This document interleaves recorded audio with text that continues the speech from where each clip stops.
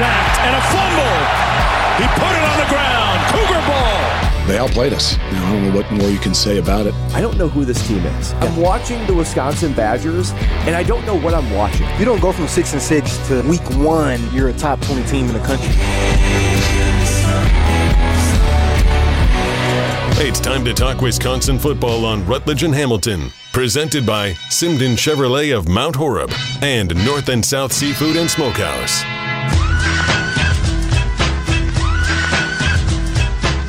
Throws it again, and he's hit and sacked for the second time. This time it's Chris Orr, the senior from DeSoto, Texas. Chris Orr joining the show, former Badger. This is Rutledge and Hamilton, presented by Coors Light. He's Matt Hamilton. I am Jim Rutledge. And we're going to get to hear from Chris Orr in a second. This segment is brought to you by our good friends at Simden Chevy in Mount Horeb. You're only minutes away from a better buying experience at Simden Chevy in Mount Horeb. Also by North and South Seafood and Smokehouse, the official barbecue joint of Rutledge and Hamilton.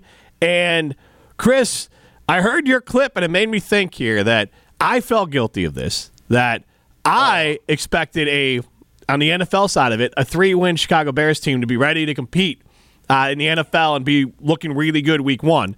And they've added players, but I probably outsourced my expectations. And I heard your clip. We're expecting a 6-6 team to be a top 25 team.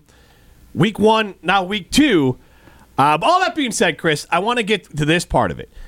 My takeaway from the game was the Badgers were not the better team, but they did play well in the second half, well enough in the second half to steal a game, except the officials kind of disallowed them from being able to steal that game with 2 completely whiffed calls. It felt like the Badgers with Stave at Arizona State.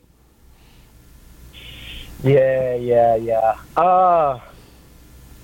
I'm not buying that, man. I'm not buying that. I don't think the game was solely on those calls. No, not solely. I said the Badgers could have stolen it because that would have tied the game and they got the ball back. It's not solely on it. They could have. That's true. But at the same time, we still could have stole it because after the no safety call, we got a Tim had a good return out to the plus 35, and then we get a 15-yard penalty back aside of field goal position. We get off the field. And then even after the fumble, we got a chance to stop them, and we don't, even if we just held them to 3. But even if you go to the point of, even if you simply just take away that 15-yarder after Tim's punt, even if we don't come away with a touchdown, we come away with 3, man, we're up. We're up, and that's a completely different game. I'm going to be honest. I had those high expectations. I thought there ain't going to be growing pains. This new coaching staff's gonna step in and figure it out, and I think it felt like they wanted to stay. It feels like they're stuck in between this air raid offense and this classic Badgers smash mouth football, and I feel like they're just struggling to find their identity on the field. Right.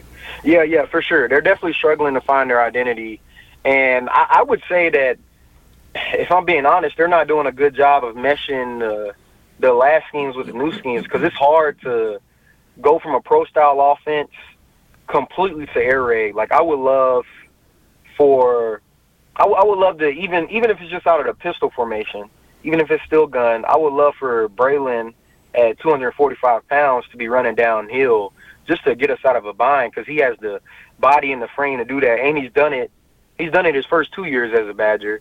He can definitely still do it now. But also, I want to talk about the defense. I can't – I hate seeing a 3-man rush. I think we need to get back to bringing 4+. That's what these guys are recruited for. That's what they've been accustomed to for these years. And when you just try to go completely AWOL on that, it's hard to get on the same page. Absolutely on that part of it. Now – with that, I mean, when you say bring 4, does that just mean at least similar to like the 3-4 defense where you're bringing more guys? It doesn't have to be 4 guys lined up. Right, exactly. It doesn't have to be 4 guys lined up on the defensive line. Like, we did it a little bit in the second half. We started involving our backers more early in the game. Jake Chaney got a sack, and then Muma got a sack, and Hunter was in the backfield. So, like, just getting those guys a little more active to create some type of change, create some type of momentum, because we were searching for momentum and confidence the entire game, and we just never got it. How much of missing Taylor in that, because the defense got better in the second half, I mean, how much did getting Taylor, who was suspended, I think for the first, or Turner, excuse me, who was suspended for the first half back in that game? Because it did seem like that helped. I mean, I don't disagree with you on the scheme thing. There was definitely issues, but it did seem like that helped a little bit. Yeah, no, it definitely seemed like that helped. That's always a help, usually, when you get a guy back. And he's definitely a leader on that team. He's somebody that's established. He's made plays his entire career here, and every one of his teammates knows that. The staff knows him. I know Coach Tressel tried to recruit him at Michigan State. But, yeah, it definitely helps because it provides some type of, like, emotional relief. It's like, oh, man, like, everybody's at the fight now. Like, everybody's here now. We were down one. Everybody's here. And I think it did help. But I think they need to go back to just, schematically. And, like, because if we want to talk about the talent, like, on paper, this is the most talented Wisconsin football team that we've ever had. The 2021 recruiting class was the highest recruiting class, but then you add in some of these transfers like C.J. Williams, Bryson Green, even Mordecai coming as an established guy as a senior. Like, this is a talented roster, so it's definitely, I wouldn't say it's a talent issue, but at the same time, this for the majority of this roster, this same roster was here last year too, and I know that we didn't have the best quarterback play, but I'll tell you this, that was not the only issue. Absolutely. One more thing I have just on personnel-wise for the Badgers, and I don't know when Mullins will return, but how much do you think Isaiah Mullins could have helped?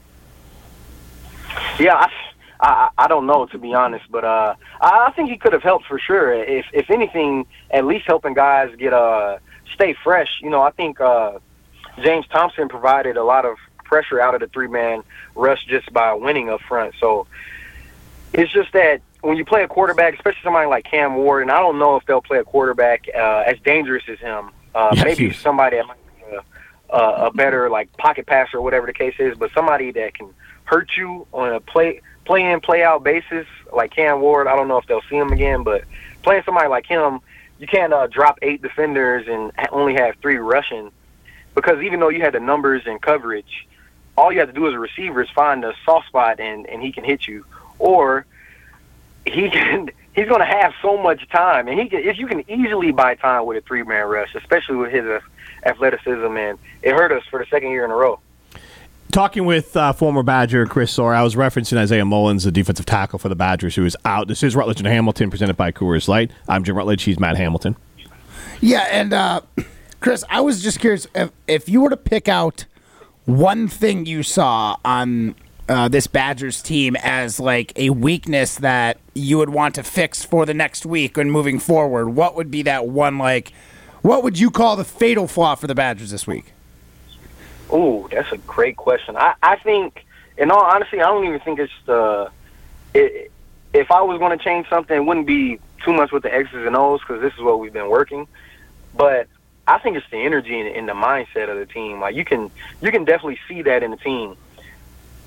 Right. The team, they didn't provide their own juice. That's something that you always hear when you talk about, football players and teams going into these hostile environments on the road. You know that when you get there, the crowd's not going to be loud when your defense is out there on third down. They're not going to be celebrating your touchdowns. So all their energy has to come from you. And you have to have, like, blind confidence and blind faith that, hey, even though we're down, well, I want to say at one point we were down 24-6 or 24-9, even though we're down, we know that this is because of what we're doing and not because they're just dominating us. We're lacking somewhere, some way. Either we're getting beat one-on-one or we're having miscommunications or whatever the case is. We need to get on the same page, and we have that confidence because of the work that we put in. But that's on your leadership, both players and coaches, to get that message through. That has to filter through from Coach Fickell all the way to the scout team. Like, the scout team has to feel like they can go out there and they can win this game too, and everybody else has to feel that way as well. Your leaders have to feel like, man, just give me the ball, I'm going to make it happen. Like, that's the hard part about being a leader, is when nothing's going well, you as a leader, you have to go make that play. You have to create something. Absolutely. It's like that Rocky Balboa quote. It doesn't matter how hard you hit, it's how hard you can get hit and keep moving forward. Yeah. That's how winning is done.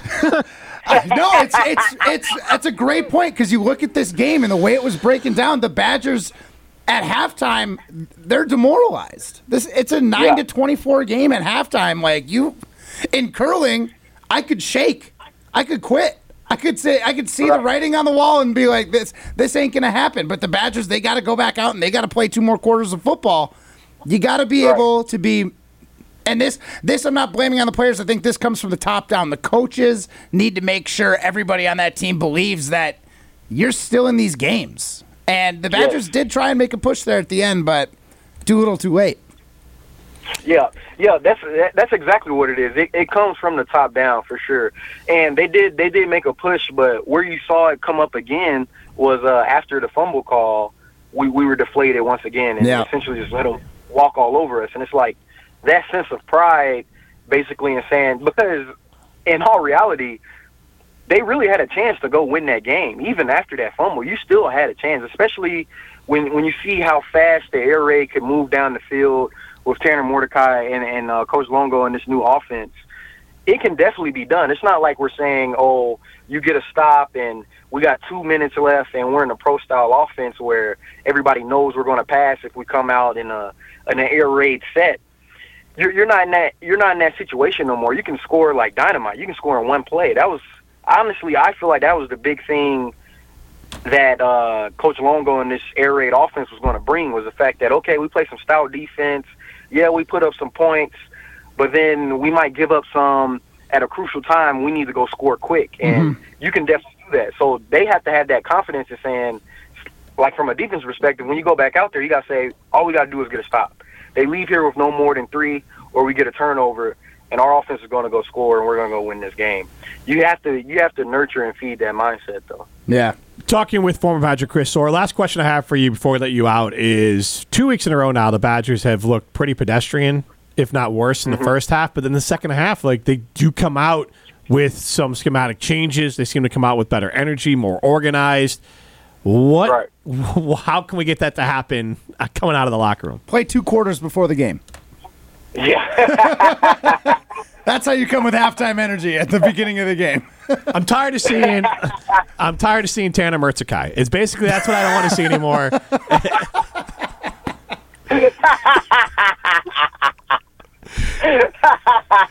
Man, y'all hilarious. No, but I think the way you get that energy is like it has to be in Coach Fickell's messaging to the team throughout the entire week. Hey, we're doing a great job finishing these games or creating some type of push, but we need to punch first. Right now, we're just counter punching. We need to punch first. We need to swing first, and you do that in your play calling, in your messaging to the team, getting your leaders together. However, this team responds, whatever gets this team's energy going, you start that today. They started that today, or even yesterday. In their post-game meetings and flush out or whatever. But also in the play calling, like if we get the ball first this Saturday, man. You tell Tanner Mordecai, hey, we're taking a shot first play. We're taking a shot the very first play. We're going to try to start this thing fast. You do it with the kick return on special teams. We're drawing up this whatever kick return to try to get us in the end zone, something to spark us fast, something that gets us on our high horse quick. Mm-hmm. To the point where it's like, oh, bro, all you got to do now is finish, and you've been doing that for the most part. So, yeah, it's just got to be in the messaging all week and in the play calling. I want to see them come out pissed off and ready to punish Georgia Southern.